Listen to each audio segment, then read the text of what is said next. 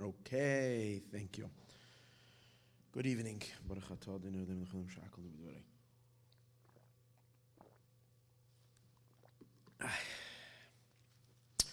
Okay, usually at this time, 9 o'clock, I give the Dvar Malchus share. I will, Be'ezus Hashem, do that at another time, hopefully tomorrow. Today, I want to conclude what we left off. I didn't get to finish the information on yesterday's share, in which we were talking about the Mikeitz and the two kitzim, the two ends, and the two ends meeting.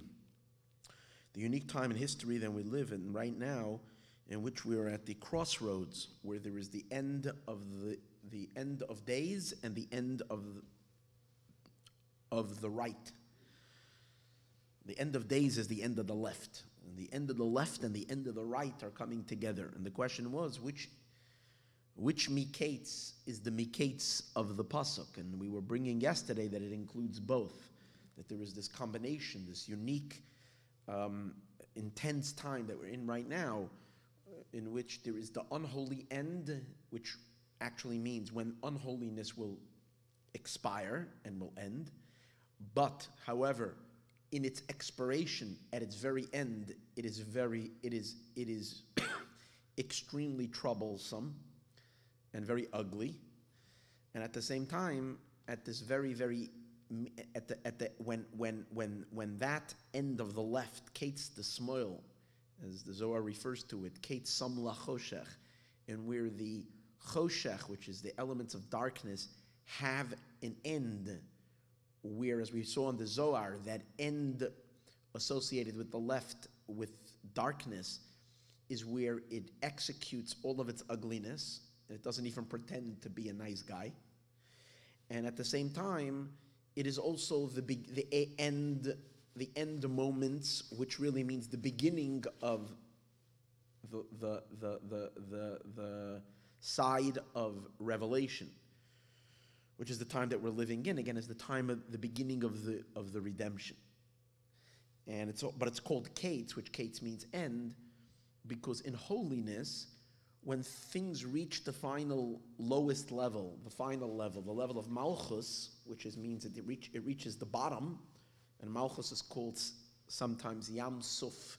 It's the Soifa de Kol Dargin, it's the last level, in where we know our generation is the generation of Malchus, it's the generation of behavior, the generation of action, where it's more important the deed of the mitzvah than the thought and the experiences, the emotions. In the earlier generations, what was highlighted in Judaism was the study, and then the emotional experiences coming along with it.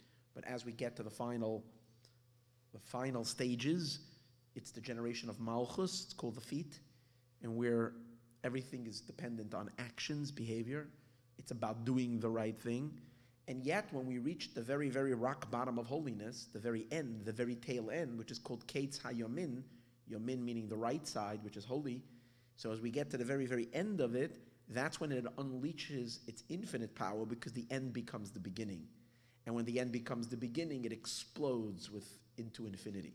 That's what we said yesterday, that Acharis, which means the end, another word in addition to Kates, Acharis, which means the end, is Gematria Keter, which is crown. So here is where the intense revelations of the infinite reveal itself. It's based on the idea of not tchilas and b'seif, the beginning is wedged in the end.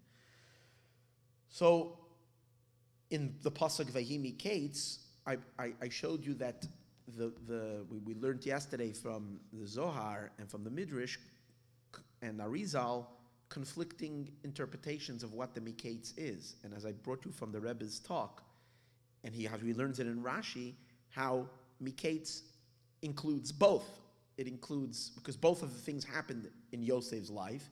That was the end of the dark time in his life. And maybe it was 2 miserable years, the last 2 years in jail, in prison. It was a very, very, very, very dark time, but it was the end of darkness. At the same time, it was already the beginning, the brewing of his redemption, and of when Yosef rises. And we find ourselves also in the midst of this, of the two Mikeitzes. And I guess it is up to us to choose which Mikeitz we're living in. This is Parshas Mikeitz. Which Kates do you want to live in? Do you want to live in the end of exile and then look at all the dark stuff that there are? In other words, I'm noticing in a lot of people, which is very, very important, myself too, it's so easy to get caught up with all the dark stuff and follow it and to watch it and get angry and get upset and get like frustrated about the lies of the darkness, the lies of Kates HaSmoil, of the end of the left. It's so horrible. You get all worked up, you get angry, and your blood pressure goes up. and it's not that you're in a bad space. It's you feel actually good in the sense that you feel like you're justified because you're angry at bad things. But the question is, why do you have to live there? Why do we have to go there? Instead of living in the Kates, in the end of the left, which is the end of darkness, yes, even if we know it's the end of darkness, it's still focusing on darkness. Instead, we can live in the Kates Hayamin, which is the beginning of light, and focus our energies on the fact that this is already the beginning of the journey towards Geula, not just the journey towards Geula, the beginning of the redemption. It's already the start. It's the Kates Hayamin, the beginning, the Acharis, the Ein Sof is exploding. So yesterday we learned, just to go over a few points, that Kates HaYamin has two interpretations. One is that it means Malchus, which is the Kates of the right side. It also means Malchus the Kedusha, the Malchus of holiness, versus the Kates HaSmoil, Kates Kol Basar, Kates HaYamim, all these various expressions, which is the Kates of the left side, is Malchus of Klippa, the final actualization of Klippa, of the unholy. But we also learned that Kates HaYamin is called Kates HaYamin because it's the Kates for how long God has cuffed himself, has cuffed his right hand. In other words, he's held back his revelation. And that it ends the time when his right is Heishav Yadai Achar, that he's hidden his right hand behind him and not revealing his powerful light. The end is coming to that restraint. It is the restraining power is expiring, and God's right hand is going to be released to be activated. I guess it goes hand in hand with what we were saying, that from Malchus of Kedusha, suddenly Malchus, the moon, rises up to be equal to the sun, till she even becomes even greater. Eishes Chayla Teres Baila. That's when the release of the right side, when the right hand is unrestrained, and you have blinding godly revelation in the world, the lights of Kedusha. So this is second explanation. We're soon going to hold on. We're soon going to get to a third interpretation in Kates Hayamin, in the Kates of the right side.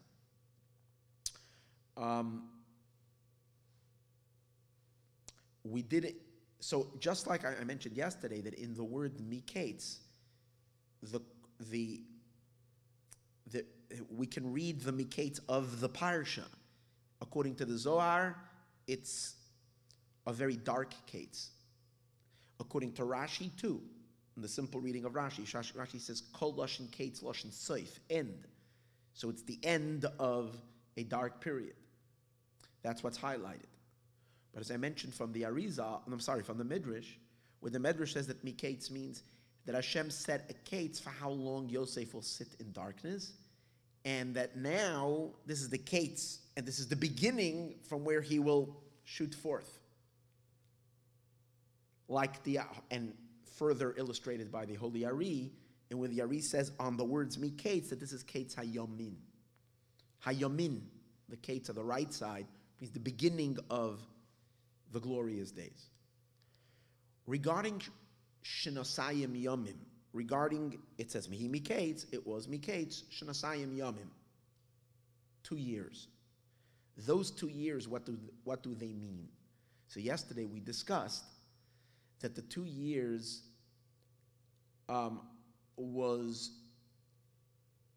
the actual, what was necessary to facilitate the redemption.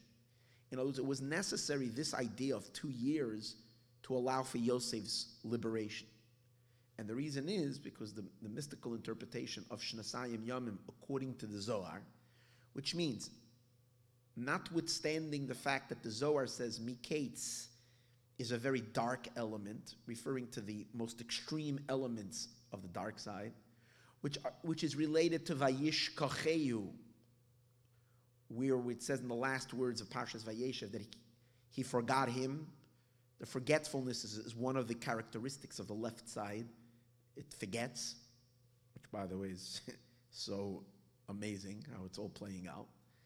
But the Vayish Kocheyu, the forgetfulness that's there, which brought a shikha, which caused and as I mentioned yesterday, it could be that Yosef also felt this forgetting. And I mentioned yesterday that Yosef tried to evoke the elements of holiness, which is remembrance, anti-forgetting. He asked to be remembered, but being that he asked the wrong guy, he asked the klipa, which the klipa is essentially forgetfulness. So what he evoked, what he stirred up were powers of forgetfulness. That's why it says two things. It says the Sar HaMashkim, the butler Loi Zachar didn't remember him, Vayish Kocheyu, and he forgot him, which means Yosef provoked the forces of forgetfulness. And they kind of, if I can say, jammed Yosef. They jammed Yosef's soul. They were jamming his frequency. They were jamming his connection for 2 years. So that's the Zohar's interpretation on Mikeitz. But the interpretation on the words Shnasayim Yamim, the Zohar says, actually means that the lower level, where there isn't remembrance, Asar Deleis Bezachira, where there is no remembrance, has arisen to the higher level where there is remembrance. So yesterday we discussed the Pirush of the Tzemach Tzedek on this, that the lower level where there isn't any remembrance exists in holiness as well. And that is in Malchus, which is holy, Malchus of Kedusha. It's called Asar de Mishtani, a place that changes. If it changes, there is forgetfulness, because Malchus is the source, the feminine level.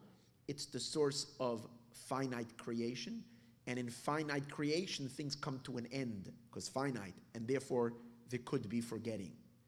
In order to make a fixing, and that's the source, obviously, as I mentioned yesterday, from the Kates Hayamin, from the Kates of the right side, her legs, the lowest levels of Malchus, are vested even in the Kates Hasmoil, in the Kates of the left side, in the Kates Hayamim, in the end of days, giving it power.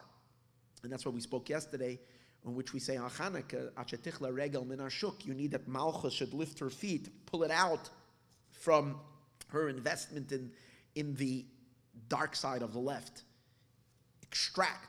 And maybe, I was just thinking this last night after I gave the shir, maybe part of that extraction of Malchus from the left side includes all of us, listeners to this class.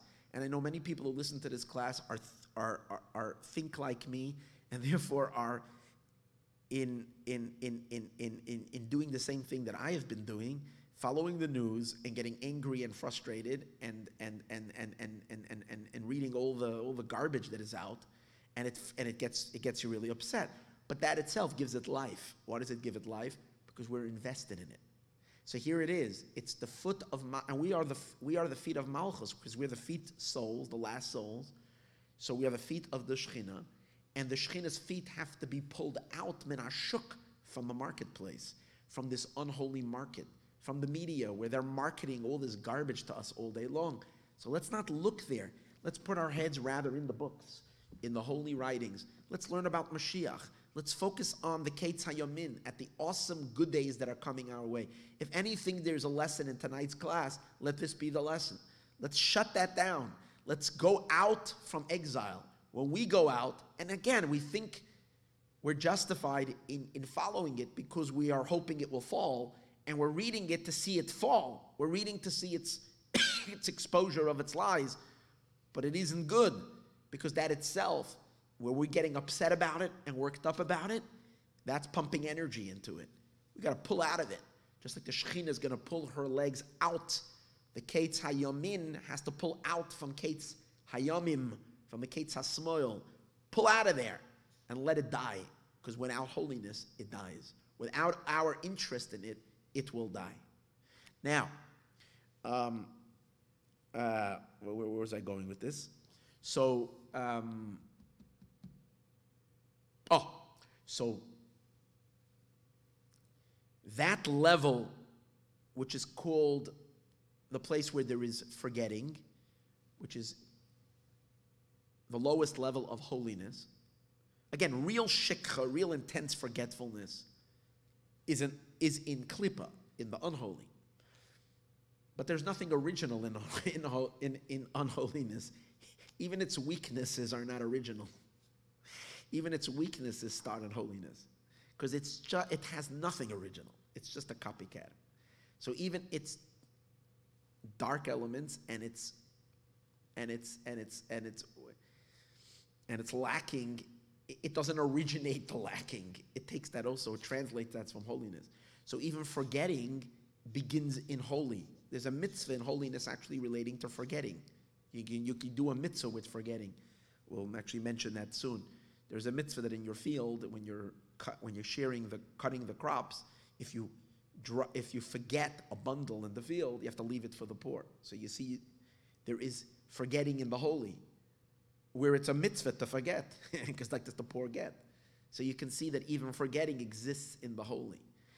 And spiritually, the sphere of Malchus has within it already forgetting. It's the source for forgetting. But obviously, nothing to be proud of. Forgetting is not a good thing. And again, from the forgetting of holy, it creates and sustains the ultimate forgetting of the unholy. So what we want over here is that the level of Malchus, which is forgetting, rises and connects to a level where there is no forgetting. And that's the yichud that we spoke yesterday, that the feminine realm attaches itself to the masculine realm. In the masculine realm, which is called in Hebrew zachor, zachor means to remember. Being that the masculine level of divinity is generally male and female, male is stronger, female is weaker. So the weakness of the female element is because it's the source of the finite world, which again, as we mentioned all the time, that forgetfulness comes as it's an inherent part of being finite, because every finite thing means it has a beginning and it has an end. And when something ends, means it doesn't end abruptly. It means it begins to expire when it starts. It doesn't have an infinite power to go on forever. And that's the idea of forgetting. Eventually, if you forget a little, it gets further till it expires completely. So Malchus, being that it's the source of finiteness, it's the source of forgetting, is elevated, and that's why it's a weak level, gets embraced by her husband, and she unifies with HaKadosh Baruch Hu, the masculine level, which is strong, the male element, which is infinite, where there's no forgetting. That's the idea of Shenasayim Yamim, the 2 years, because as we mentioned yesterday, I want to go over it, 2 dimensions of time. The lower time, the lower year, the year of the 12 months of Malchus, where the Shana of a year, as we mentioned yesterday, comes from the word Shinoi, change, which needs to attach itself to a level where masculine time, masculine year, where there is no Shinoi, there is no change, it's loishanisi, consistency, no change. Similar to the difference between the sun and the moon. The moon is changing continuously. Every night she looks different. And sometimes she's there, sometimes she's not there. The sun is consistent, representing the consistency of the infinite. Doesn't budge, doesn't change. Loishanisi, no change. And the time, the element of the 12 months of change, the year of change, attaches itself to the year where there's consistent no change. And that's the idea of the Shnasayim Yamim. So the Shnasayim Yamim is the rectification on the Vayishkacheyu, on the forgetfulness. And then once God's involvement, as we spoke yesterday, from the level of Schira, from the level of remembrance, then his engagement and his involvement is very personal and very intimate, as opposed to just allowing the world to run its course naturally. There is also the miracles, the engagement, and that's why Yosef had his Geula, Yosef had his redemption. That was the Pirush we said yesterday, which is the Pirush of the Zohar, that the 2 years is already the Chibur, the lower year and the higher year, is what's leading up to the next event, which is Paro's dreams, which is the release of Yosef. So I'd like to, before we continue into some other things that I kind of left out, loose ends from yesterday, I'd like to give you another two interpretations on the 2 years, mystical interpretations associated with what we're learning on the 2 years. As I mentioned, the Arizal says, an interesting thing, I didn't mention this part of the Ari yesterday. I did mention that Mikeitz, the Ari says, means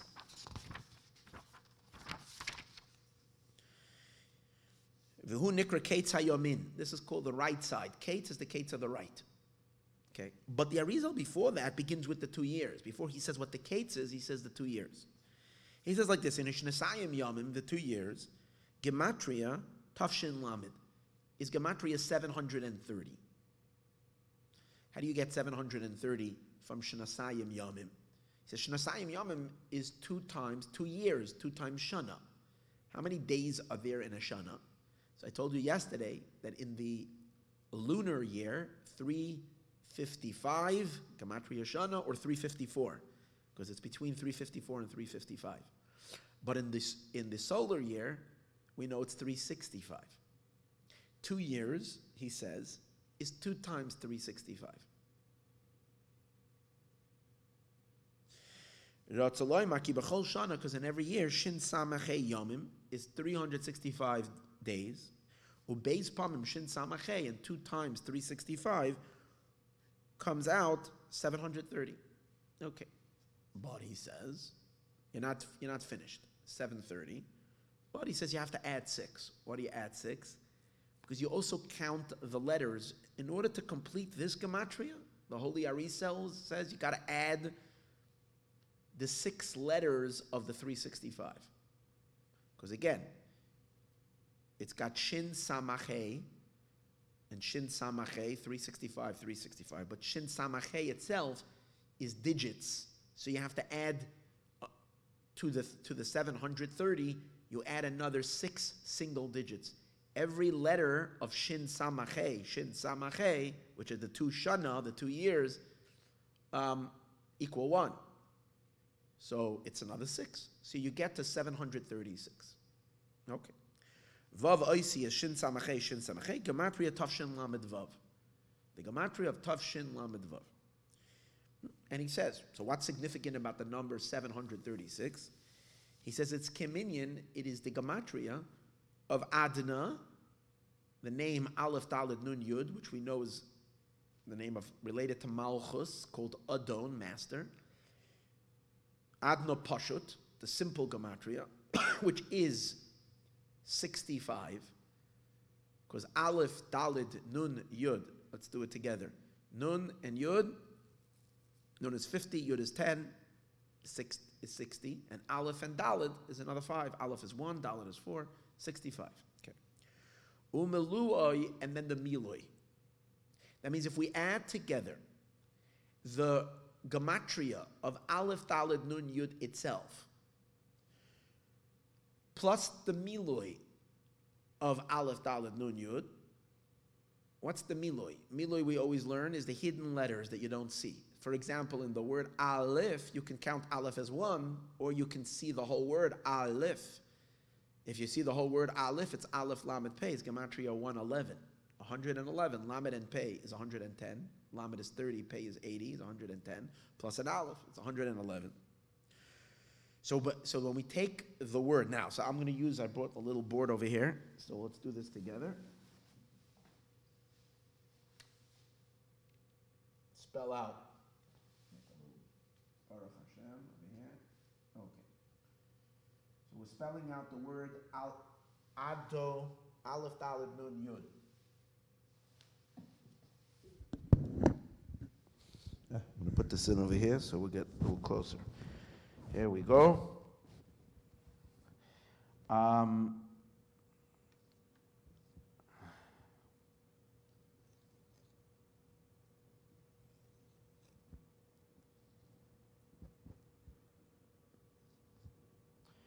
Dalid, Aleph, Dalid, Nun,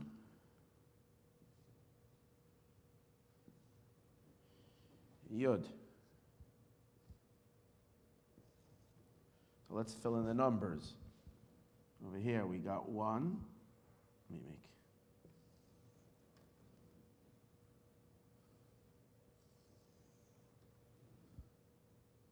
It's going to be a little hard. Okay, I'm going to have to write it small. I didn't leave myself enough space. Oops. Nope. Let's do this. I'm not too good at this. As you know, you listen to my classes, you haven't seen me do this much.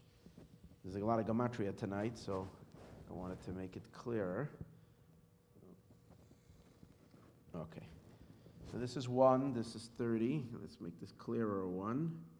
And this is 30. And pay is 80. Together, 1, 30, and 80 is 111. Okay, now we get the dalid. So the dalid is 4. The lamed is 30. And the tuf is 400. So let's add that up together. 434. Okay, 434. Then nun.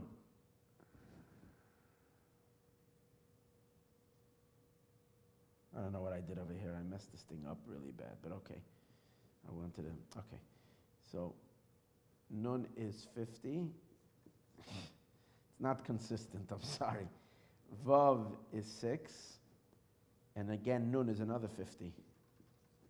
So 50 together, it's 106. 106. And yud is 20 because yud is 10. Vav is 6 and dalet is 4.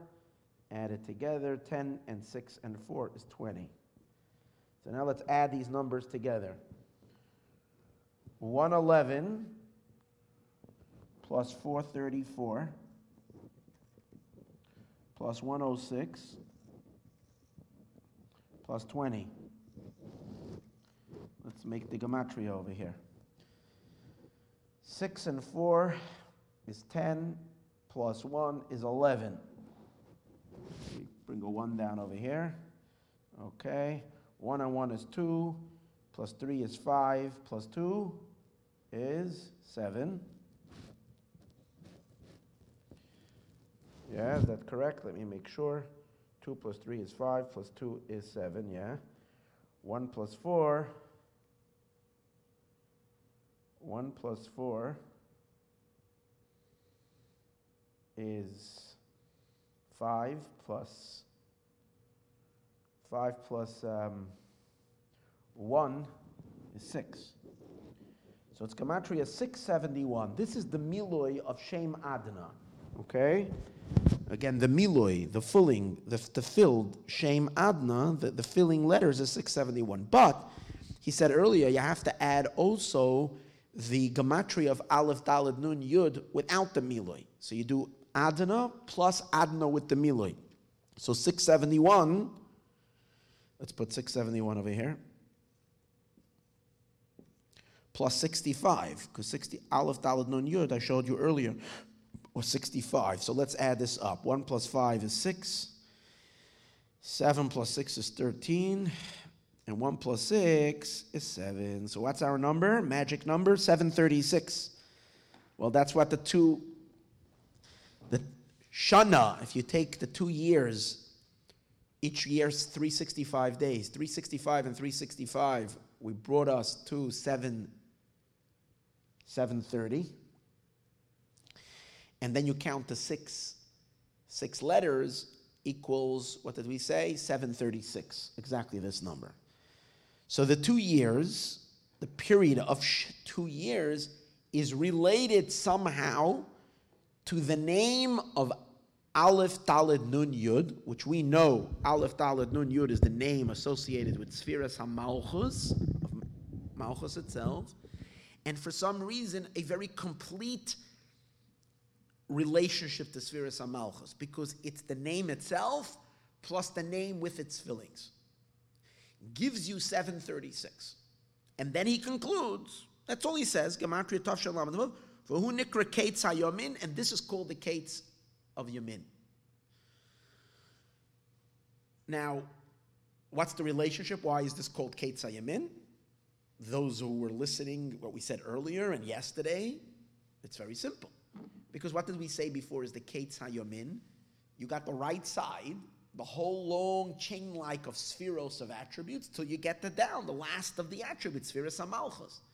So Spheros HaMalchus, which is the name Aleph, Dalet, Nun, Yud, is Keitz. It's the end of Yamin, and which seems to be the lowest and weakest, and as we're going to see in a moment, related to what he's saying.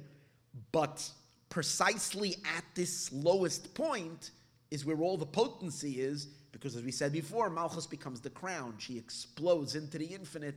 It doesn't expire. In the left side, when you reach the very end, it's very nasty and ugly, but then it's just bang.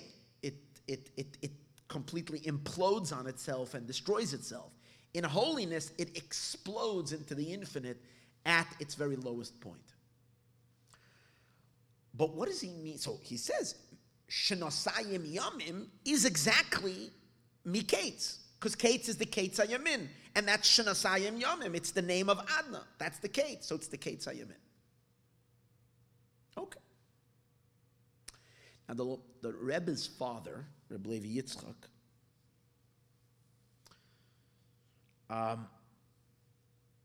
gives over here an interesting explanation on the significance of this number, Tafshin Lamed Vav, 736, and why it's related to this story, to this forgetfulness that we're talking about. And it's different, and it comes out according to that it's quite different than the Zohar. I mean, at least from my limited perspective. In the Zohar's explanation, the content of the 2 years, as we explained it according to the Tzemach Tzedek, what does it mean? The lower year, which is Malchus, where there is forgetting, or rather where there is no remembrance. He doesn't say there is forgetting over there, but a place where there is no remembrance yet, rises up to attach itself to the higher level of time where there is Zechira, where there is remembrance. And from there comes Yosef's redemption. So the concept of Shnasayim Yamim is a chibur of lower time to higher time. So the concept of the 2 years is the remedy for forgetting. It's the anti-forgetting. Okay? According to the Reb Levi Yitzchak, who's explaining this passage of Arizal, he says, well, what happened during the 2 years? During the 2 years wasn't the time of remembrance. Actually, Yosef, it was added on another 2 years of darkness to Yosef, in which Yosef was forgotten. And the butler forgot him for those 2 years. Later, the butler remembered him. Like we discussed yesterday, not because the 2 years were over and then he remembered because of a new event that happened. Because God got involved and got Paro to dream. But yet, the 2 years was a time of forgetfulness. So he learns in the Ari, in this idea of the Tafshin Lamed Vav, its association with forgetting, not its association with remembering. Which would mean that this is all part of the negative part of the story, the 2 years. When the 2 years were over, there came a remembrance. What I was struggling with when I was learning this yesterday and trying to put this all together was that I was finding over here then that there seems to be a crossover between the Zohar and the Ari regarding the Pirush of Mikeitz and regarding the Pirush of Shnasayim Yomim in exchange. Because according to the Zohar we learned yesterday, Mikeitz itself is a dark end. The end, the Zohar says, the end of Keitzam L'choshech. It's the vicious powers of darkness that are there at the end of the left. That's Mikeitz. However, the Shnasayim Yomim, according from the Zohar, is positive. Because as we said before, it's fighting the left end. It comes to counter the Mikeitz. The Shnasayim Yomim is the level of Malchus rising which leaves room for Mikeitz, picking herself up, withdrawing from being a source for Mikeitz, and going up to the higher year so that it can be remembrance. So Mikeitz, according to that, is dark, and Shnosayim Yomim is bright. According to the Ari, just based on the reading that I'm doing now, and with the interpretation of the Rebbe's father, it seems the opposite. Mikeitz is the good Kates. It's Kates Hayomin. It's the Kates of the right side. It's not a dark Kates. It's a bright Kates. But the Shnosayim Yomim, the 2 years, which he brings over here, which is Tafshin Lamed Vav, is associated with forgetfulness, with darkness. So that's where I'm having a hard time. How does the Arizal make the Mikeitz so bright and the Shnosayim Yomim dark? And the Zohar is saying the Shnosayim Yomim is the remedy and the Mikeitz is dark. So I'm still struggling with that a little bit. I have a way to work this out a little bit, but not for now. First, I'd like to interpret what the Rebbe's father, Rebbe Levi Yitzchak Schneerson, again, master Kabbalist, how he interprets this Ari, the significance of this number 736, which is Tafshin Lamed Vav, which this number 736 is the gematria both of 2 years with the 6 letters, and this is the name of Aleph Daled Nun Yud in its completion, as we discussed earlier. What's the significance of that? So he says, first of all, the word Tafshin Lamed Vav spells the word Tashelu. Now, is there such a word, Tashelu? Yes, he finds it. The Rebbe's father scans the whole Tanakh, all of Scripture, and beep, beep, beep, beep, he picks up a word. Where?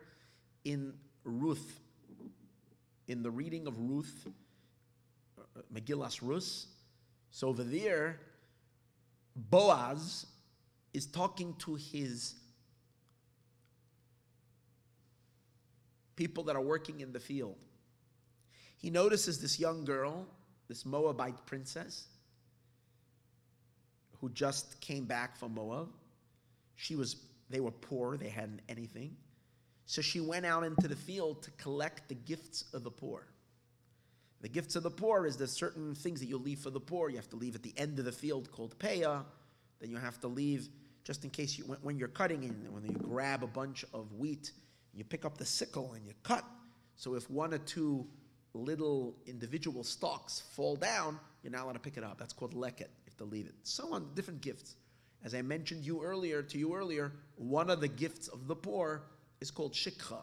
If you forget a bundle, 2 things. Either if you forget bundles on the ground, after you sheaved sheaves, like we learned in last week's Torah portion, after you sheave it, you tie them together, and then you collect all the bundles to take them to the main granary, where you're going to pile them up.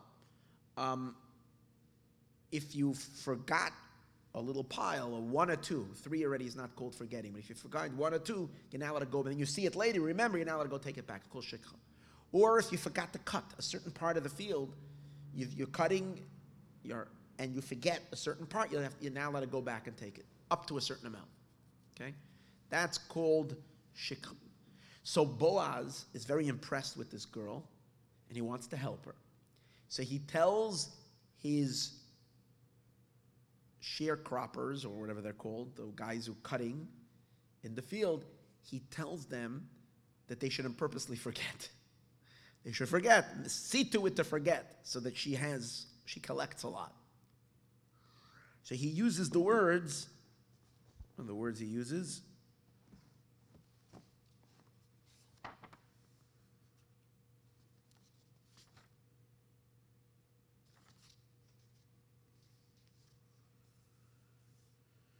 Yatzav Boaz al Na'ar of Lamer Gam Bein Amarim Telakit. She should be amongst the Amarim, the stalks, the pile, the Amar is a bundle. V'loy tachlimuhu. Gam, don't embarrass her. Gam shoyl tashulu la. You should also shol tashulu. Rashi says shakech teshakcho. Make sure to forget. Asu atzmachem ki'ilu ata shoykchem. Make yourself like you're forgetting. So she's going to collect it. I want to find. So, Tafshin Lamed Vav 736 is in Hebrew the word which it spells represents forgetting. So there's now it makes sense that in the 2 years the butler forgot, because this concept of 2 years and the two which spell the word 736 gematria Tafshin Lamed Vav, Tashelo means forgetting. But what's the Pnimius? And why does the Arizal associated with the name Aleph Daled Nun Yud? Well, based on what I told you earlier, that Sfiras HaMalchus is the source of finite. If it's the source of finite, that's why it's where it makes it possible for forgetting.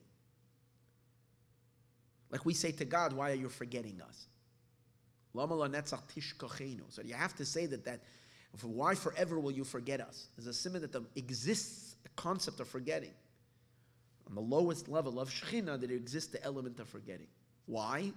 Because it's the source of the finite. And in the finite, again, forgetting means it expires, it wears out, or it wears off, comes to an end. Or in other terminology, forgetfulness comes from acharayim, comes from the back, from the hindsight. In the front, there's no forgetting. And let me explain that even in psychological terms. The front means the pnimius. Face in Hebrew means front. Panim means front. It also means inwardness. So in Kabbalah it says, and the Alter Rebbe brings it in Tanya, that all forgetting comes from acharayim, from the back. In the front, there is no forgetting. What does that mean? When something is extremely, extremely essential to you, which means you're attached to it in the most deepest inner way, you can't forget it. When from the very onset your attachment to something is through your backside, not through your pnimius, then you can forget. So that's why it's always a terrible excuse to say to someone, I forgot your wedding or forgot your bar mitzvah or something. It means that it was never too important. Had it etched itself, had it lodged itself into your inner realm, into your front, you would have never forgotten. If you're picking it up to begin with your backside, which means it's acharayim means always the external element. If it relates to you only externally and not internally, it means it doesn't touch you in a deep place, you can forget.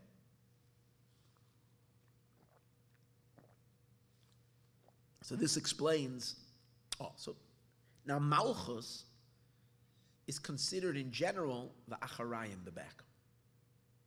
Why? You see, when Adam and Chava were created, Adam was in the front and Chava was in the back. And then Hashem separated her.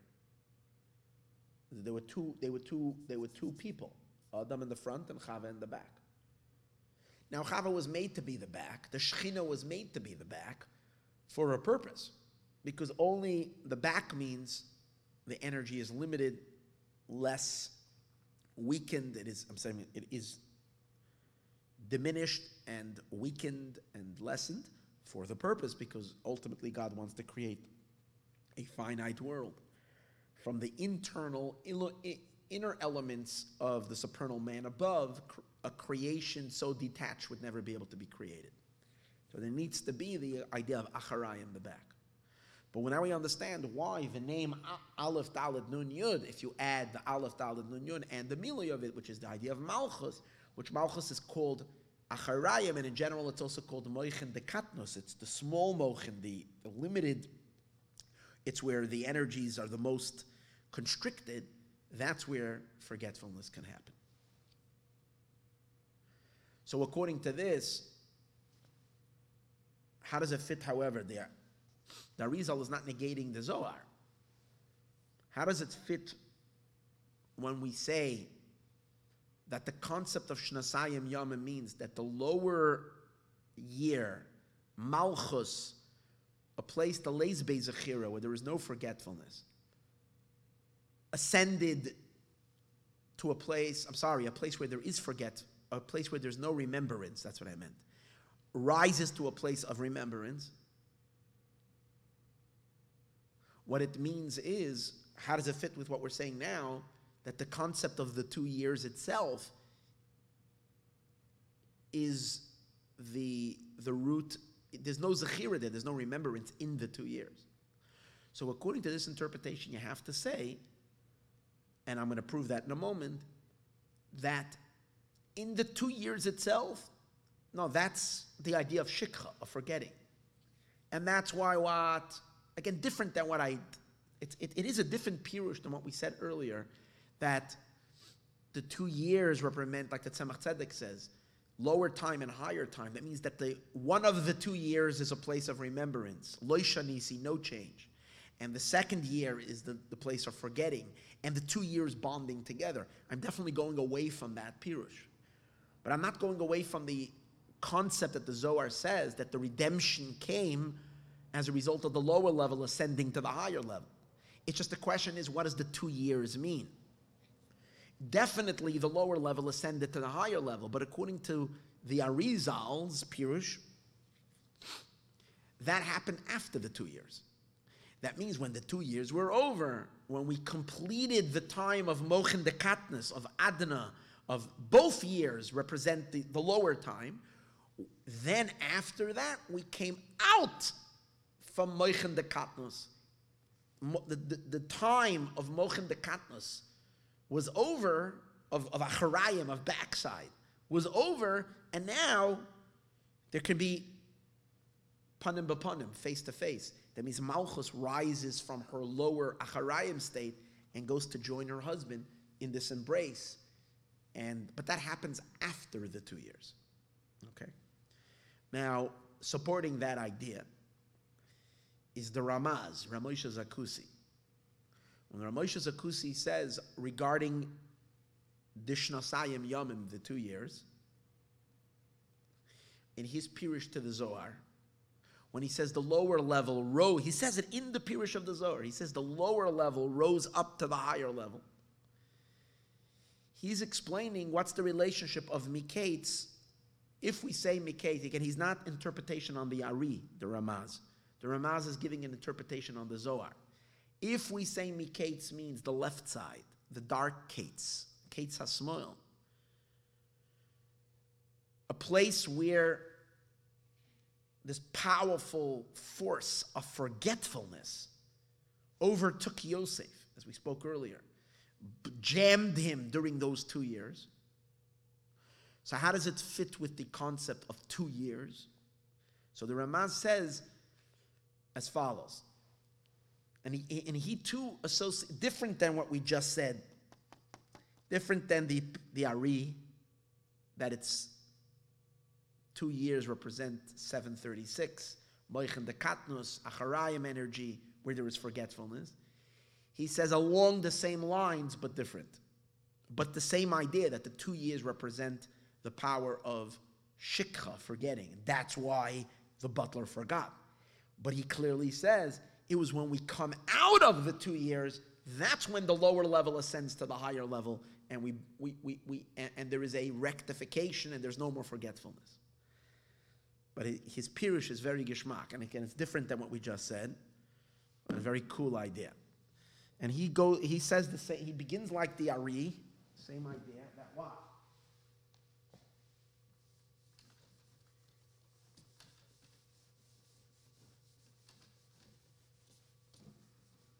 This eraser is not too.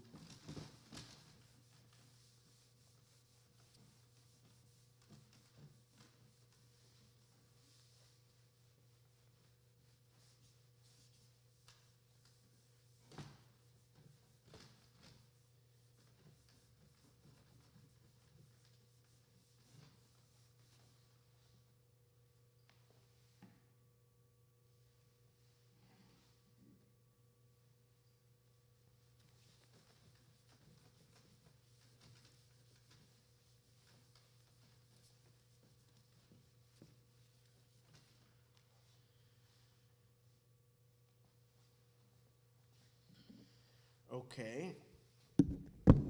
He says like this.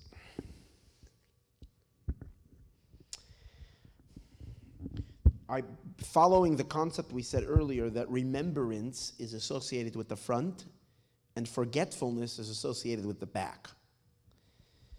But he takes it to a much higher place. It is known, before I start writing, it is known that in the 4 Parshios of the Tefillin, which correspond to the 4 Mochin, the 4 powers of the mind, which is Chachma and Bina, and then Das. Chachma means wisdom, Bina means understanding, Das is knowledge, but Das splits in 2, so that's why it's 4. We have 4 Parshios in the Tefillin. In the 4 Parshios of Tefillin, the one that speaks about remembering, it says V'hoyla osal yatcha, it should be a sign on your hand, ulizikaron, and to remembrance beinenecha, between your eyes. And it also says Zachar es yom hazeh, remember the day you went out of Mitzrayim, is in the first of the 4 portions. The first one is the Moach HaChachma, the power of Chachma, and it says that the remembrance is in Chachma. Now, if you remember yesterday, we hope you remember, because learning all about remembrance, I told you that in Malchus, there's already possible forgetting. But in Yesod is male, the masculine. In general, the Ze'er Anpin, the 6 emotions, all masculine emotions, there's no forgetting. And male is called Zachar. And particularly, its Sfiras HaYesod is called the male of the male, and it's called Zachar. But, yeah, and the reason I explained was because that's where the energy is still infinite. Malchus is where things start getting restricted and limited and adapted to a finite universe. Still, Malchus is still an infinite attribute. It's still part of the tail end of the divine, but it's where things change and get acclimated already. The energies are reduced to, so to speak, exit God. So Malchus itself has already the concept relatable to forgetting. But here it's Ein Sof. Based on that idea, we can take that higher. The Ze'er Anpin, although it's infinite, it's the Katzet, it's the end of the Ein Sof, as opposed to Malchus, which is considered already the soul of creation, is the end of the Ein Sof. But still, once you're going past Bina, Ze'er Anpin, you're already talking about some form of a design, some form of a limitation.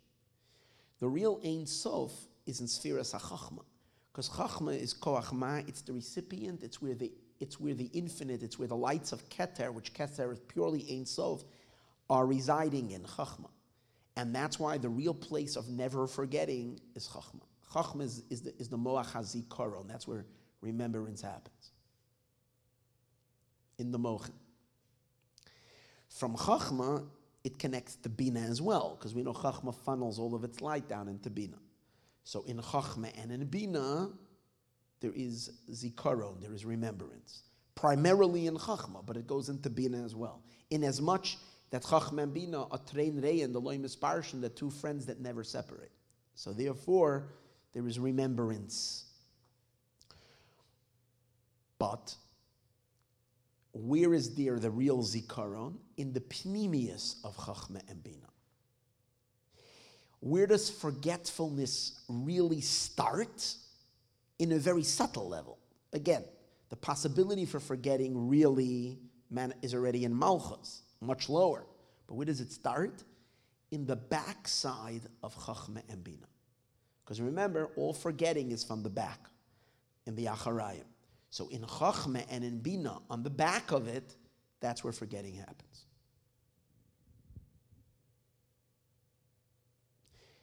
And he proves it as follows. He says like this. We know, based on so much what we learned already in the past, that the 4 names of God, Ayin Beis, God's name is Yud Kei Vav Kei, the Tetragrammaton, right? But the Tetragrammaton has different fillings, which result in different numeric value. The filling of the letters, which means the hidden letters that we spoke about earlier. So the Yud Kei Vav Kei can be filled that it will, where after the filling it gets equals to 72, called Shem Ayin Beis. Then it can be filled with different hidden letters, and then it's called Shem Samach Gimel Sag. It can be filled and it's called it equal where it becomes where the numeric value is 45. Then it's Shem Ba, and it can be filled in a manner in which the resultant number is 52. It's called Shem Ban. So it is discussed many times that in Chachma, when the Yud Kei Vav Kei is manifesting in Chachma, it's 72. In Bina, it's 63. In the Zeir Anpin, it's 45. And in Malchus, it's 52. So now, if Chachma is Ayin Beis, 72, that means you take the Yud Kei Vav Kei, and let me show you how it's said. I'm not going to put it over there because I'm going to use that for a more advanced gematria. But Yud is Yud Vav Daled. So Yud is 10 and Vav and Daled is another 10, is 20. Hey, you fill it with Yuds. So Hey and Yud is 15. So 20 and 15 is 35.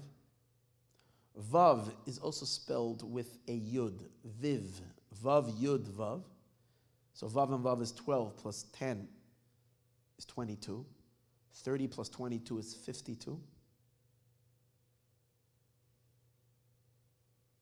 I messed something up here.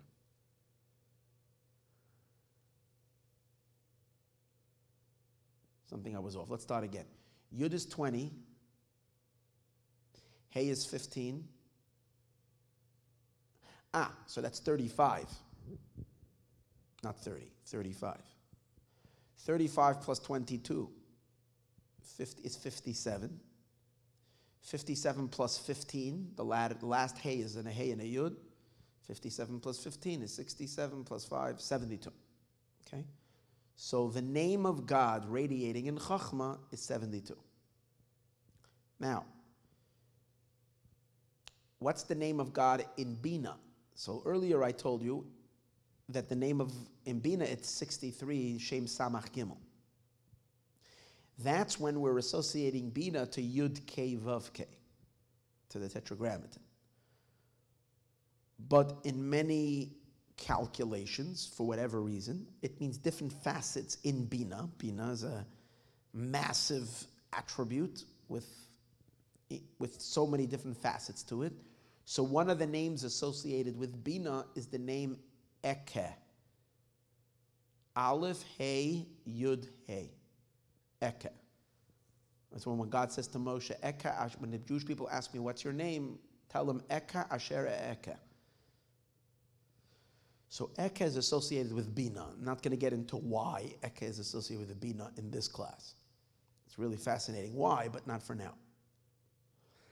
Let's do the Milui, the hidden letters of Eke. So let's do that together over here so that you will see. We start with an Aleph. Let's do it over here. Aleph, Aleph, Lamed, Pei. Let's do it easier. So we'll do it like this. Not going to take up so much. This is 111. I did that earlier already. Aleph. What's the next letter? Hey. And the Hey is going to be filled with a Yud. That's 15. Eke, Aleph, Hey, Yud. Yud, Vav, Daled is 20. Okay, and I'm just going to make it this, I can erase it. And then the last one is a Hey. So Hey is spelled with a Hey Yud. It's 15. So let's add this up. 15 and 15 is 30. 30 plus 20 is 50. 111 plus 50. equals 161. Kuf Samach Aleph, 161. Now, so the name of God in Bina, in the Miloi, let's do the Miloi. The name of God is Eke in Bina. You do the Miloi, you do the filling, you get 161. And that's the pnimius of Bina, the inner dimension of Bina. Chachma, what was the name of God in Chachma? Yud Kei Vav Kei, filling it with as we spoke earlier, 72. So let's make 161 plus 72. So 1 plus 2 is 3. 6 plus 7 is 13. And 1 plus 1 is 2. 233. The gematria of 72, Shem Havaya, B'miloi Yudin, which is 72, together with Eke, B'miloi, which is 161, Kuf Samach Aleph. Ayin Beis and Kuf Samach Aleph is 233. Very significant number, 233. Watch this.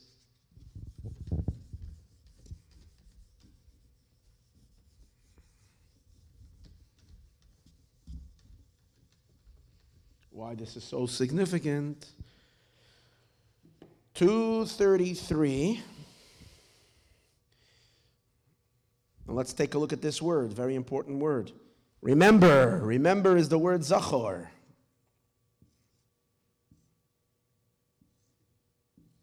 Let's do the gematria. Reish is 200. Vav is 6. 26. Plus 20. Chaf is 20. 226. Plus Zion, which is 7. 226 plus 7. 233.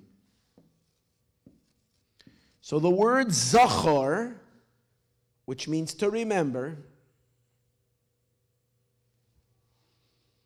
is gematria 233, which is the exact gematria of, as I made sure, the Chachma and Bina, 72 and 161, the pnimius of it, because that's where remembrance comes from. So remembrance, in Hebrew, everything is perfect. So the idea of memory comes from pnimius, of the Or Ein Sof, of the infinite. It's Ayin Beis, which is Havaya and Eke, with their Miloi, unified, gives you remembrance. And we put on the tefillin every day and connect to those energies that we should never forget. We shouldn't have any forget. Amalek is associated with forgetfulness. The left side, Ketz HaSmol, we shouldn't be attached to that, only to remembrance, Zachar. Now, remember that number, very significant, 233. Now we're going to erase this, not because we want to erase Zachar. This is supposed to be etched in your mind forever. We don't forget. And now what we're going to do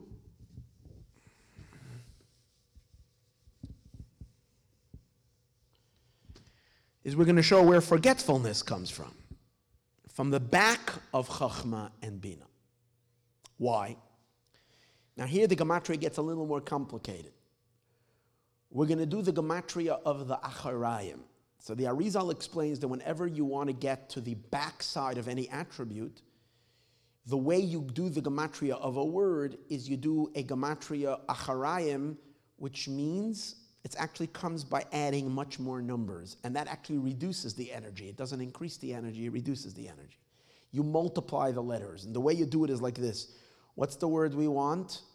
We want Yud Kei Vav Kei. Okay? 72. The Yud Kei Vav Kei, the pnimius of Yud Kei Vav Kei, but we're doing it in a Acharayim. So what you do is like this. The way it works is you do like this. You start with Yud. Then you do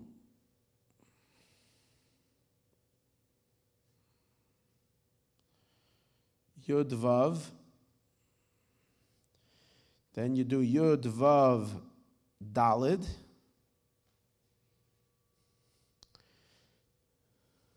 Is that, one second, let me just remember a second here. I think, hold on one second. No, you don't. I got that. You're not making, okay. I was going off a second. Let's change this.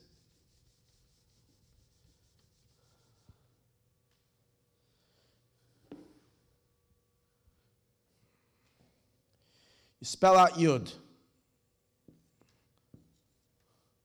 How much is Yud? Yud is 20. But then you don't just do Hey. You put the Yud again, Yud Vav Daled, and plus Hey. So Yud Vav Daled is 20, Hey is 15, equals 20 plus 15 is 30. No, same mistake I did before, 35. Then you go Yud plus Hey plus Vav. But the Vav is Vav Yud Vav. Like we showed you earlier. Let's do the gematria of this. Yud is 20, Hey 15, plus Vav is 27, 35 plus 27, 57. 57. Then finally, Yud plus Hey plus Vav Yud Vav plus Hey equals. So now let's add this all together. This is 72. We know the name is 72. We're going to add all these numbers together. And that is, let's do it over here. 72 plus 57 plus 35 plus 20. So let's make the thing over here. 2 plus 7 is 9. 9 plus 5 is 14. 1 plus 7 is 8. 8 plus 5 is 13. 13 plus 3, 16. 16 plus 2 is 18. 184. So the gematria, the number associated with the back of Chachma. Again, Yud Kei Vav Kei, 72 is Chachma. But the back of it, the way you get to the back is, again, I can't tell you the reason for this, but by multiplying the letters and somehow working it down like this, I guess this way it reduces its energy. It's called the backside. You get to the Kuf Pei Daled, which is the backside of Chachma. By the way, Chachma is the source where the essence of life happens. It's attachment. It's the first recipient of life. The word, the back of Chachma, 100, is very holy, but it's still the backside. But it's the back where the energy is reduced. 184 is the gematria of the word pakod, which means also to remember, by the way. But it's a back remembrance, not a front remembrance. But it's also the word, it is also the word dofek, which means the pulse. So, because the energy that flows in the body, where you get the pulse, is the acharayim, it's the back of Chachma. The Chachma itself is over here in the brain. It's where life is in its origins. Here, it's the backside of Chachma, the influence of Chachma, as it is. So that's just an interesting idea. Not related to exactly what we're learning, but I wanted to share that. Okay. So this is the backside of Chachma. Let's remember 184. I'm going to erase all the numbers besides the 184, because that we have to keep. And we'll take you to the backside of Bina. Let's do the same thing we just did with Chachma, and we will do it with Bina. And here we go. The Bina is Ekeh. So let's do this. We start with an Aleph, Aleph Lamed Pei, which equals, we did already before, 111. Then we do Aleph, again, it's the backside, so we're going to make Aleph. And what's the next word? Plus. Hey, 15. So let's do the gematria here. 111 plus 15 is 121, 126. Now,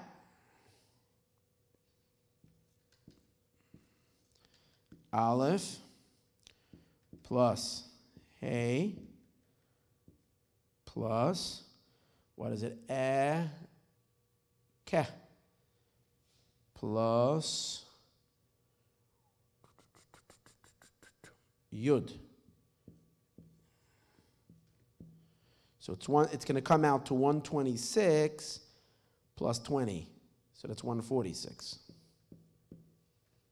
And now, Aleph plus Hey plus Yud plus Hey equals. So it's 146, because we're getting all this together, plus another 15. 146 plus 15, 156, 161. Yeah, that's what we had before. Yeah, remember we said the gematria of this was all together is 161. So now let's add these together. 111 plus 126 plus 146 plus 161. Let's do the math. I was never too good in math, so don't. 6 and 6 is 12, plus 2 is 14. Okay. 1 and 1 is 2, 4, 8, 8 plus 6, 14.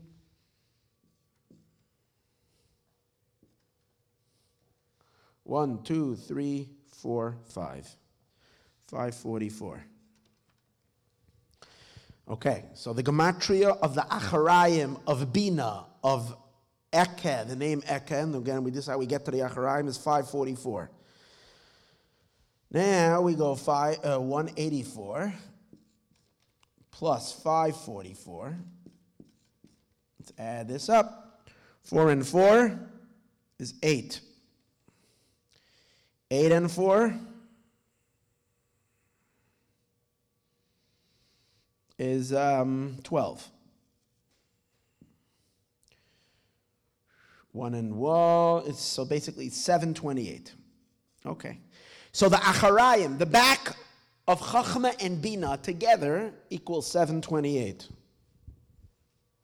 What's significant with the number 728?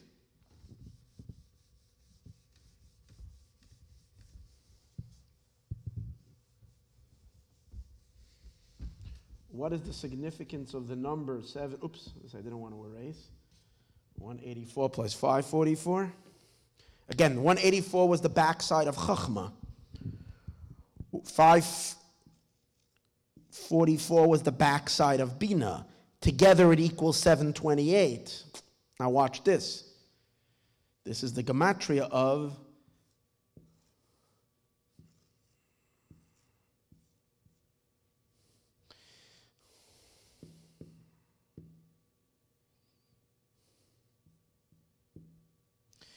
Tishkach. Let's see. Tishkach means to forget. Taf is 400. Shin is 300.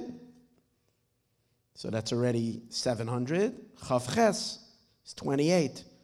728. 20 and 8. 728.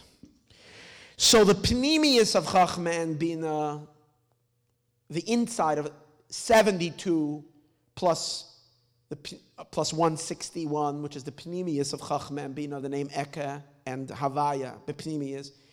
When you add it together, you get 233. Gematria Zachor, remember. And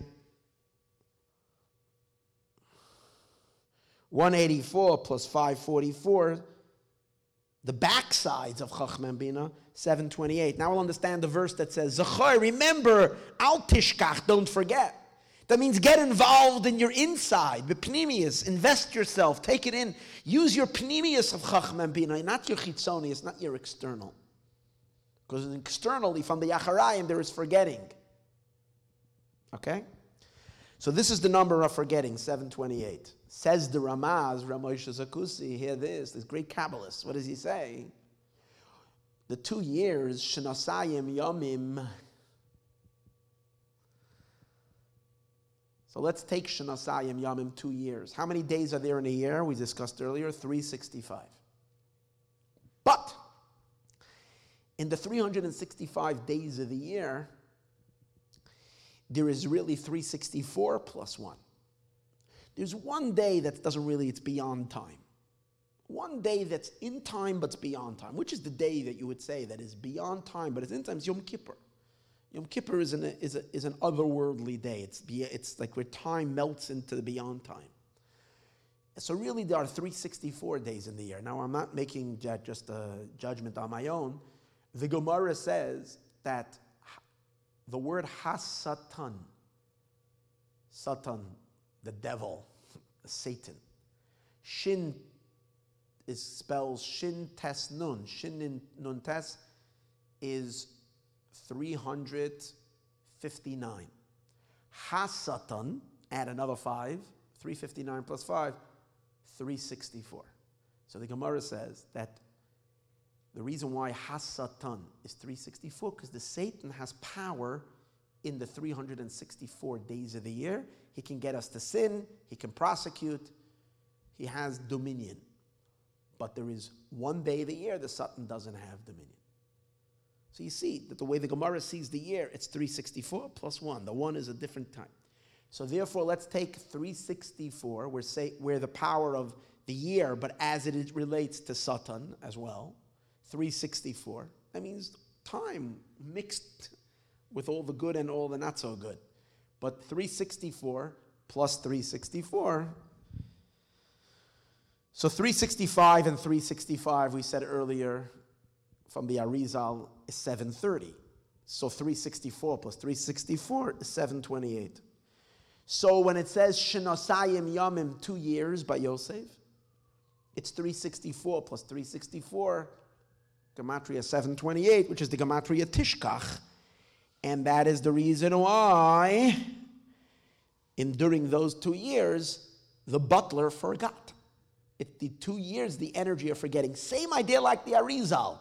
But the Arizal gives you the numbers equaling 736, counting 365 plus 365, adding the 6 letters, getting you to 736. And the significance of that is that it represents Malchus. 736 is a number associated with Malchus. It's Adonai, as we said earlier, plus the Milui of Adonai, which over there is a place of forgetting. Things are watered down. It's the Acharayim of all the 10 spheres. It's the back of back. The Ramaz is looking at this idea on a much higher level, meaning at a higher point of the beginning of forgetfulness, the Acharayim of Chachma and Bina. Back there's already the source of forgetting, but the numbers associated over there are the Acharayim of Chachma and the Acharayim of Bina, the back of Chachma and the back of Bina, which is, the numbers associated with that are, 184 plus 544 equals 728. 728, Gematria, the word Tishkach, which is also Shenasayim Yamim, 2 years, because you do 364 plus 364, which are the days of the year, equals 728, Tishkach. So the Ramaz says, so only after the 2 years were over, now I want to say, but here's an interesting thing. He says, what provoked these two powers, these 2 years, this idea of 2 years on Yosef? Because Yosef wanted to stimulate remembrance. He wanted to connect to the energy of remembrance. And he wanted to be remembered by God. And so he wanted to tap into Zachar, into that power. And that's why he says to the butler, he says, Kiyam Zachar Zichartani, please remember me. He was trying, but the problem is, when you're dealing with an external guy and trying to evoke Pnimius, it doesn't work. He belongs to the world of Klippa. So what does the Zohar say? Instead of evoking remembrance, he evoked the forces of forgetfulness. Now Yosef himself, we said before, is associated with the attribute of Yesod, which is where he's Zachar, masculine, remembrance. So he was trying to induce something that he's related to. But he was trying to get it through this butler. So here's the interesting thing. Let's take a look at the name Yosef.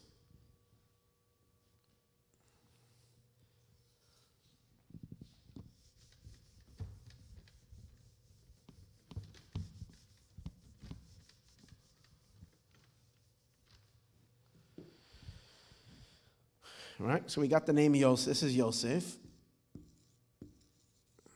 But let's spell out his name with the Milui. So Yud, Vav, Dalid. Vav.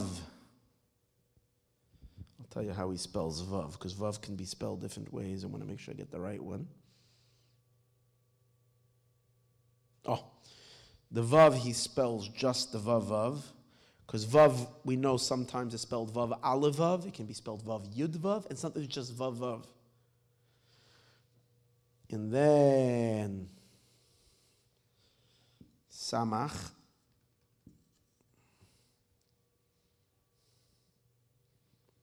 And pay. Pay, he has to pay with an aleph or pay with an aleph. Okay, so let's add this up. Hope you guys didn't fall asleep watching here. I hope I'm entertaining you. 20, Yud is 20, Vav is 12, Samach, Mem is 120. Because Mem is 40, Samach is 60, 40 and 60 is 100, plus Chaf is 120. Pei is 81, like this year. Pei Aleph. Now let's add this up. 120 plus 81 is 201. Plus 12 is 213. Plus 20, 233. Which 233 is the gematria of the word Zachar. So Yosef has it in him, Zachar. He has the Zechira inside of him. He's just trying to work that through a man of forgetfulness. So the Zohar says when he tried Zachar Eskarenu, he did the opposite. What he tried to evoke, he didn't get, and he got powers of forgetfulness that surrounded him for those 2 years. And the 2 years are associated, as we said earlier, 364 and 364, I guess the Yom Kippur-less year, without Yom Kippur. If you bring Yom Kippur in, then you're not in that zone. But if you don't have Yom Kippur, and I guess that's what the Klippa is, it's the world without Yom Kippur. It's without being connected to the Ein Sof. So what do you have? You have 2 years, 364, Gematria 728, Gematria Tishkach. So the Ramaz says, but after the 2 years, and he says like this, each of these years, Yosef broke the year. He broke the Klippa. He broke the Acharayim. He broke the backside of Chachma. He broke out of the backside of Bina. And after he came out of these Acharayim, the backside, he went into the Pnimius, and that's what the Zohar means. The lower level was ascended into the higher level, into the place where there is no forgetting. So that's the idea of Shnosayim Yomim. So again, what comes out from all of this, is the way I'm seeing it, is that according to the Tzemach Tzedek's Pirush, the 2 years themselves are already the lower level ascending into the higher level. Because the lower Malchus is ascending into, according to both the Ramaz and the Arizal's Pirushim.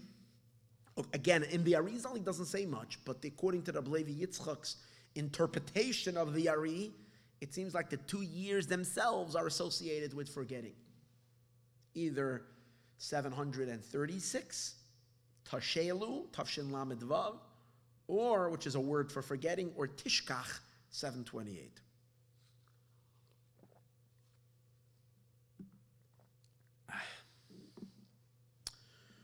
Okay, we're done with gematrias for tonight, with this idea.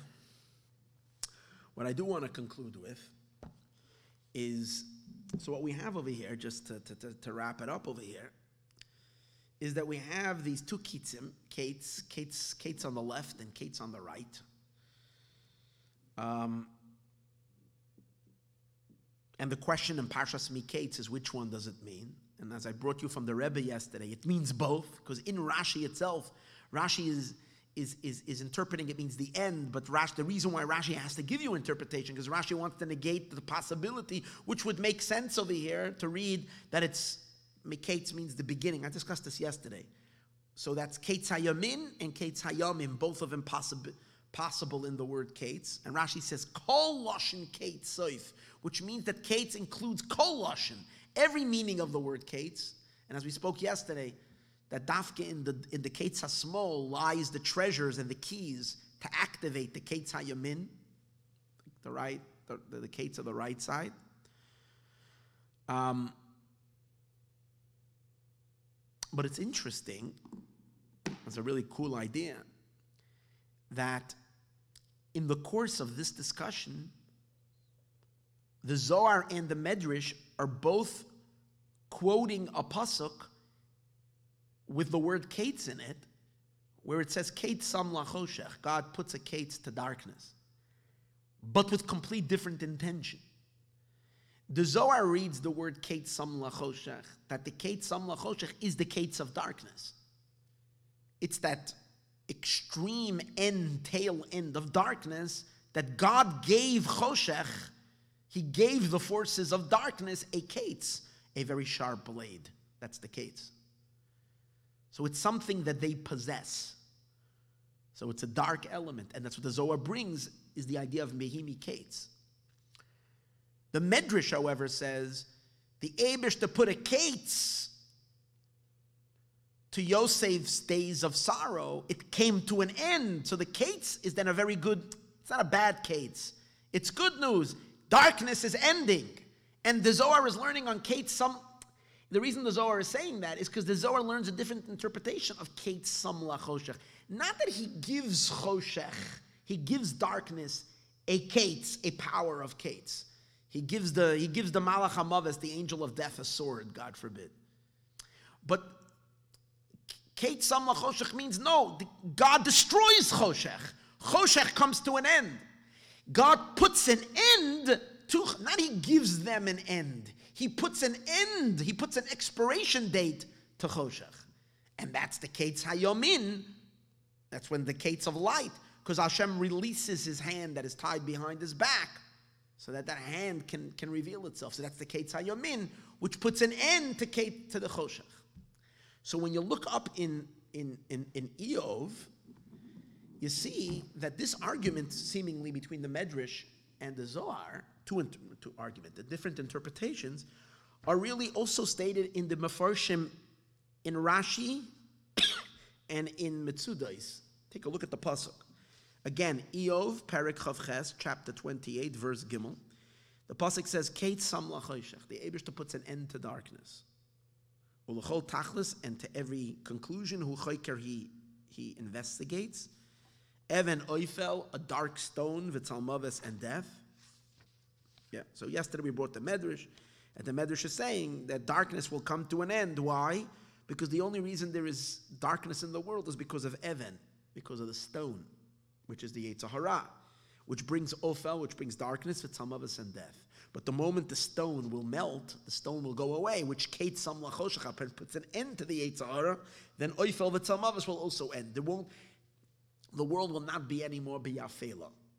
So that pirush in the words Keitz sam lachoshech, that Hashem puts an expiration to darkness, is the pirush of the Metzudos David, or the Metzudos. Keitz sam lachoshech, af lachoshech, even to what might look like never-ending darkness, some Keitz, the Eibush to put an end to it. Masai tichla, when it will end. Ki behei rayoim, because when the light will shine, when the right side will be uncuffed, when its light will shine, tichla hachoshech, darkness will come to an end. Okay. So that's a support to the Midrash. Rashi has a very, very interesting pirush in Keitz sam lachoshech. What does Rashi say? Keitz sam hamakoim, the Eibush puts a Keitz. Masai tia hachoshech, when will darkness come? God puts an end date for when darkness to arrive. So again, he seems to be, Rashi's pirush over here is not such a bright pirush. Rashi is saying that Keitz sam lachoshech, that there is brightness in the world, and the world is living, and we're all kind of in the light. He's seeing the time that we're in right now as the idea that there is a creation and the world is thriving. That's the bright world. See, according to the Metzudos, we're now in the dark world, exile, and that will end. It will one day get bright. Rashi's saying we're in a bright world. We're alive. The world is standing, But one day we'll get dark. Hashem puts an end. Why? Because the pasuk says, "Shashamayim nimluchu va'aretz tibale." The pasuk says that heaven will disintegrate. Nimluchu generally means like it will rot. Va'aretz, and the earth will decay.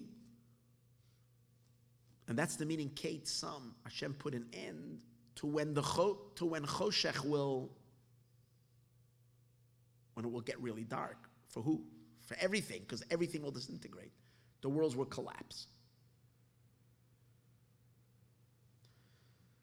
It would seem like Rashi's pirush of Kate Sam LaChoshech is a very dark pirush, and it kind of fits with the pirush of the Zohar, as we said earlier, that Choshech has a Kate. Choshech has an end in the sense that they have power in the end, but a dark power, and again, which obviously will expire.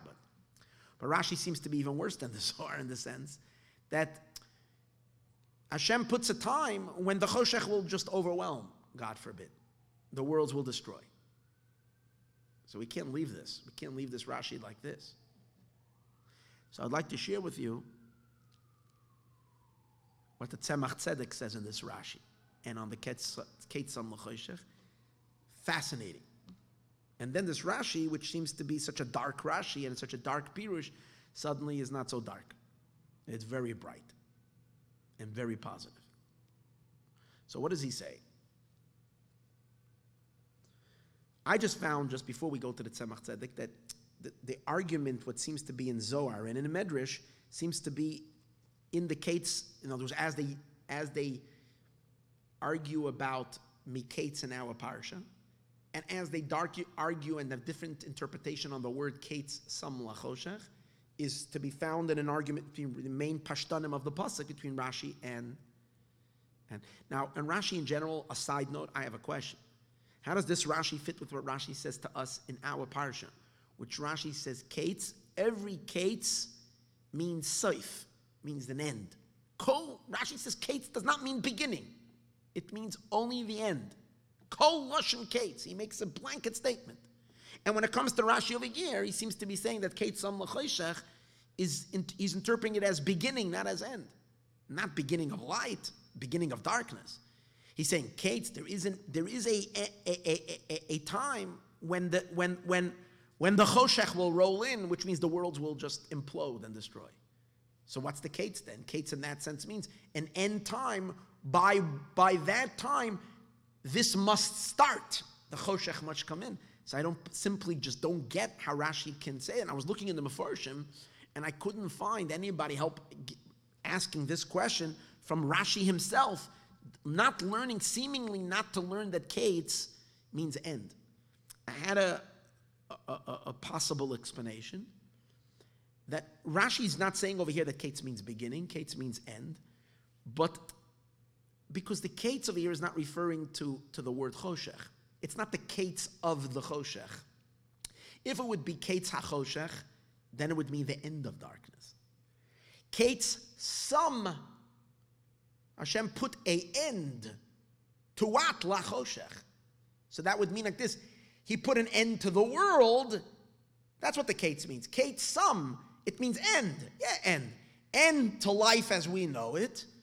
And then we'll start Choshech. So the Kates, it's not beginning, it's end. It's end to worldly living, to end of the world as we know it, and then Choshech will come. So it would be consistent with Kates meaning end. But it's still a dark pirush, because it's telling you that one day it will get really dark. And obviously this is talking about after Mashiach and after Tchias HaMeah, suddenly everything will disintegrate. Is that really what we're looking forward to? Then why are we working so hard so that one day everything will, the sky and the earth will disintegrate? The worlds will go back to nothing? So the Tzemach Tzedek comes to the rescue. And he says like this. He says, Choshech, he brings from the Pardes. The Pardes is the Ramak, Ramosha Kardovo. Okay, great Kabbalist. Where the Ramak says that Choshech exists on 3 levels. Choshech exists in Keser, because Keser is called darkness. Because it's pre-light, since Keser is infinite, Chachma is the beginning of light, of illumination. Because it's already a flash, it's already the infinite energy is coming through a keyhole, so it's an illumination. Keser is where the infinite is in itself. And because it's completely incomprehensible and unknowable, it's called darkness. Yashas Choshech Sisrei, that Hashem shrouds himself in darkness. So that's not a darkness that's beneath light. It's not a darkness, the absence of light. It's darkness because it's too bright and no one can look at it. It's blinding. That's the reason why it's called darkness. It's higher than light. It's too private, it can't be revealed. Too intense. But that's one level of Choshech, he says. Then he says, and there's another 2 levels of Choshech. Second level of Choshech is in Gevura. There's Chesed. Chesed is light. And Gevura is Choshech, darkness.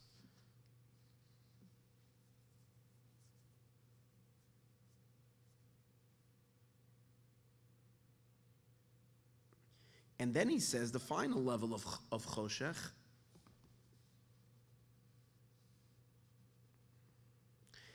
is the Choshech of the Klippa, of the forces of darkness, forces of unholiness. So again, we can identify darkness in 3 places, he says. In Keser, the infinite. In Gevura, when God is being strict, the attribute of Gevura, darkness. And then in the forces of darkness, which are evil. And over there's also darkness. 3 levels of darkness. So whenever we know that something is found in 3 levels, means the 3 must be connected. So the way that Tzemach Tzedek connects the 3 is he says like this.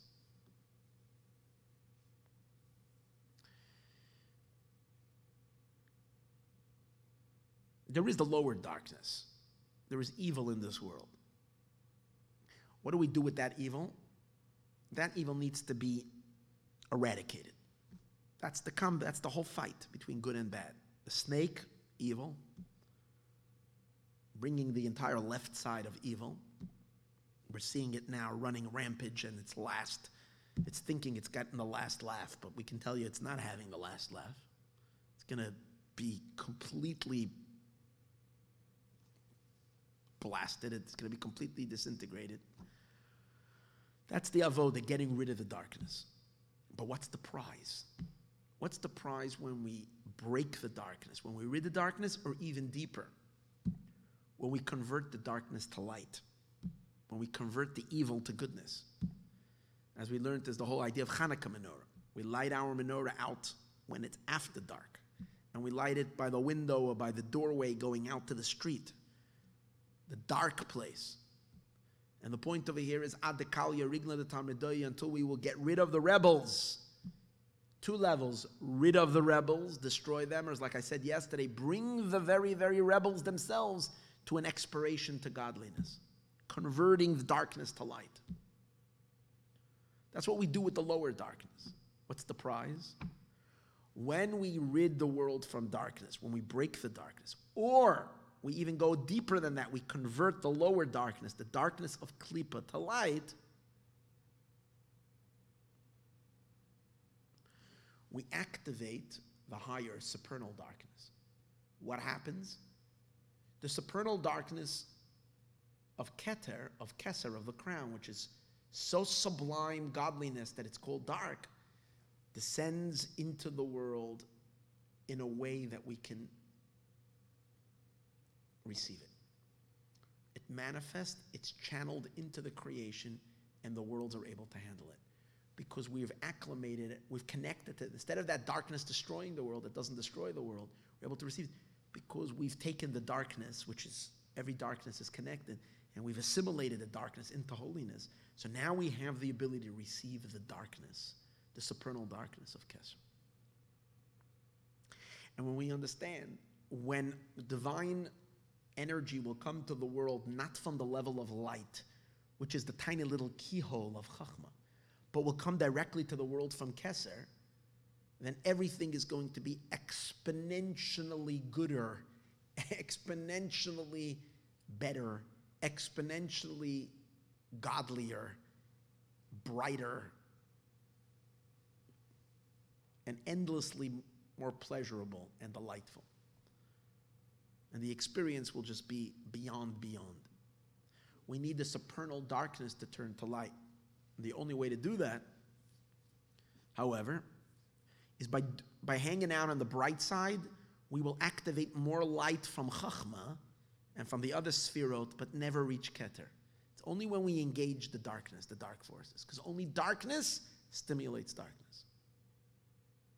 So now we can see already the connection of two levels of Gevura. Two levels of Choshech, the lower darkness and the higher level. But he doesn't explain the connection, the Tzemach Tzedek doesn't explain the connection between the level of Choshech that's in Gevura, which is in the left side of the divine. Holy, but the left side. He doesn't explain, but I think if I can dare make a suggestion, I would say, how do we combat the Klippa? The lowest darkness, the third level of darkness, the darkness of Klippa, through Gevura of holiness. In other words, we have to fight our Yetzer Hara. The sages say, L'olam yargiz. You have to get angry at your Yetzer Hara. We have to do battle against the Klippa. The Chashmonayim went out and fought. They slaughtered the Greeks. They went out and fought the fight. So they activated Gevura. And we in our inner battles have to fight. It's not just through chesed. Only through love and kindness we can't do it. So again, in order to change, and first to eradicate and then to transform the lower darkness, we need to work with the middle darkness, which is the power of Gevura that is in Yitzchak's power, the power of Gevura. And King David also, Malchus, we know, derives its Gevura is from Yitzchak, from the power of Gevura, in which we wage war against darkness, but the prize that we receive is the highest level of Choshech revealing itself in the world. Based on that, the Tzemach Tzedek says, we interpret now two meanings in the word Keitz Sam Lachoshech. Here, this is great. To the lowest darkness, to the Klippa darkness, it means Keitz Sam Lachoshech. God will puts an expiration date to the lower darkness. The lower darkness needs to end. How do we end it? Through Chanukah candles, through mitzvahs, through engaging, through disciplining ourselves, through winning the Yetzer Hara, whatever it is. Through all of this, we battle the darkness and we destroy it. Kates, we bring an end to it. So the lower, the darkness below, the angel of death, Kates, will come to an end. And maybe Kate Sam Lachoshech has the first interpretation that they have sharp nails, and when at the very last moment they're very dangerous because they're ferocious. Maybe that too is Kate Sam Lachoshech. He gives them that power, but it's ultimately to their own demise. And then Kate Sam Lachoshech, they're destroyed. But then he gives a much deeper pirush. Kate's, hear this, Kate's Sam, Hashem put an end time for how long the supernal darkness will be blocked. When that Kates arrives, Kate's Sam, he creates the Kates for the Choshech to enter. Which Choshech? The supernal Choshech of Keser to reveal itself. You know, there is an end for how long it will be dark and inaccessible and unknowable. At a certain point, he puts an end to that darkness. That means that the supernal darkness stops being dark. It starts becoming bright, which means accessible, experienceable within the universe, within the creation. So that's the Choshech. Hashem puts an end to how long it will be Choshech, which means hidden from all the worlds, from all the experience of holiness. So that Choshech will manifest, will reveal itself. And he says, he wants to, then the Tzemach Tzedek says, and that could be, we can read that into Rashi. This is so beautiful. He says, remember I said to you, Rashi has a very strange pirush. Kate Shama Makim, when will the darkness roll in and the heaven and earth will disintegrate? He says, yeah, the heaven and earth which will disintegrate, what Rashi is talking about is the male and female element of Klippa. The Zuchra and Nukva of Klippa. The Zun of Klippa is called heaven. The masculine side of Klippa is called heaven. The feminine side of Klippa is called earth. It's the male and female of the left side. That will disintegrate. And that means the heaven and earth of Klippa will disintegrate. But what's going to happen then? It's not going to be just a heaven and earth destroyed. Nah. And then a new heaven and a new earth will descend, which is one of the prophecies regarding Mashiach. A new heaven and a new earth will reveal itself. What's that heaven and earth? That's the heaven and earth that's revealing, built and conveying the supernal darkness. Choshech Elyon. So that's what Rashi means. A time will come when the higher Choshech will reveal itself. And Rashi brings the Shemayim and Aretz Nimluchu. They will be destroyed. That's the lower darkness, the darkness of Klippa. For the higher darkness, Kate Samla Choshech, for that Choshech to manifest. But he says, based on these two interpretations of Kate Samla Choshech, a third interpretation to Kate Samla Choshech. And now here's the third one. The only way we can stimulate and channel and activate and bring the supernal darkness is only through when we're rubbing against, when we're banging at, we're stimulating the supernal darkness through our battle with the Klippa darkness. It's for that reason that God keeps the Klippa around. Because without darkness, we couldn't channel the higher darkness. So there needs to be, in other words, if they would be blown away immediately by Avram Avinu, by Yaakov Avinu, by whatever, by King David, it says, you can see that when Avram has his covenant with God, it says that he cuts the animals, and then the vulture comes, and it wants to eat the animals, wants to peck at them, and Avram Avinu chases them away. So Rashi says it means that King David swoops down. He wants to destroy the nations, and Avram doesn't let him. Why? Because if there's no challenge, if there's no darkness, we won't be able to have Mashiach. We won't be able to have the true revelation. The real goodness can only come from destroying the darkness and transforming the dark. But we need darkness. Only the darkness has the potency to activate Kesser. So what are the two Perushim we said, which leads us to the third Pirush right now? Kate Sam Lachoshech is ultimately darkness will disappear, the lower dark, the Klippa dark will disappear. Either will be destroyed or will be converted. Which will lead for Kate Sam Lachoshech an end time when the supernal darkness will also end because it will become bright. In order for these two things to happen, God sets a minimum time for how long this game will last for us to do combat with darkness. In other words, Kates, and here's the third Pirush, Kates, Hashem puts a Kates. Over here, Kates means not that he makes it expire. He gives them lasting time. He gives them, in other words, by saying they have an end also means that they have a certain period of time for how long they're around. Yeah, they end at a certain point, but he gives them existing till then. And eventually they end. But the reason that he gives them existence and pretty prolonged time, he gives the choshech, because without choshech we can't accomplish anything. So the Kates in the third Pirush has a yeah and a no in it. It has a Kates to the darkness, but it also means it has an existence until that Kates. It's like if I put an expiration date on a bottle of milk, I'm saying two things. I'm saying don't drink it after whatever, December 22nd. But I'm also saying that until December 22nd, this milk is good. So God gives them an existence, Kate Samla Choshech, so that they're around so that we can channel through them.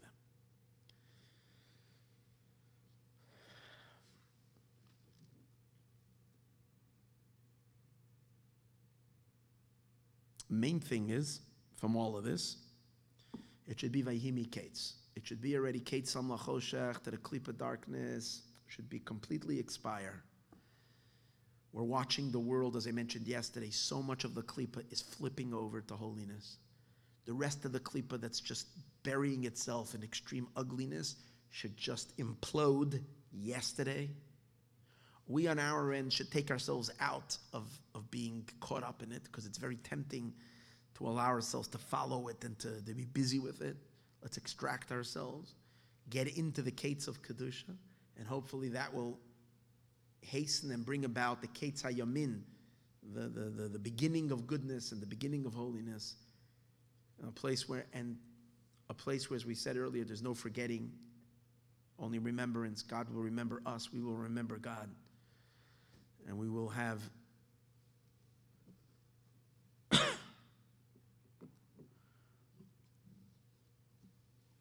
the revelations of Mashiach, as I saw from the Bnei Yissaschar. Mikeitz Shenasayim Yomim, he says after the 2,000 years of Torah, because it says in the Yomim can also mean not just a year, but 1,000 years. 2,000 years, he says, at the end of the 2,000 years of Torah. There's 2,000 years of Torah, 2,000 years of chaos, 2,000 years of Torah, 2,000 years of Mashiach. So at the conclusion of 2,000 years of Torah, today we're actually at the conclusion already of 2,000 years of Mashiach, almost at the end of it. Uparo cholem, paro means the level of ispiruyim and ekol nahoirin. Powerful revelation of godliness is called paro. Paro means complete exposure, complete ispiruyim and the level of keser. Cholem comes from the word gets very strong. Yachlimenu means to be healed, to become strong. Paro, the revelation, becomes very strong. And that's what we're holding right now. It should be already that the Paro Cholem, it should be the Izgalus of Espiruyim and Ekol Nahoirin, of all lights, with all of its intensity, with all of its power. Let's experience the full revelation of Mashiach Tzidkenu, especially now since it's already the 7th night of Chanukah. We're going into the 8th night of Zois Chanukah. We're expecting super miracles this year. May we see already the light of the Geula Shalema. Thank you for joining, and I hope you're leaving with some enlightenment and not chas v'shalom confusion, because there's a lot of ideas over here. But I hope you'll continue to sort it all out. A freilich and Chanukah, a good chodesh, and only good to everyone. And Mashiach now.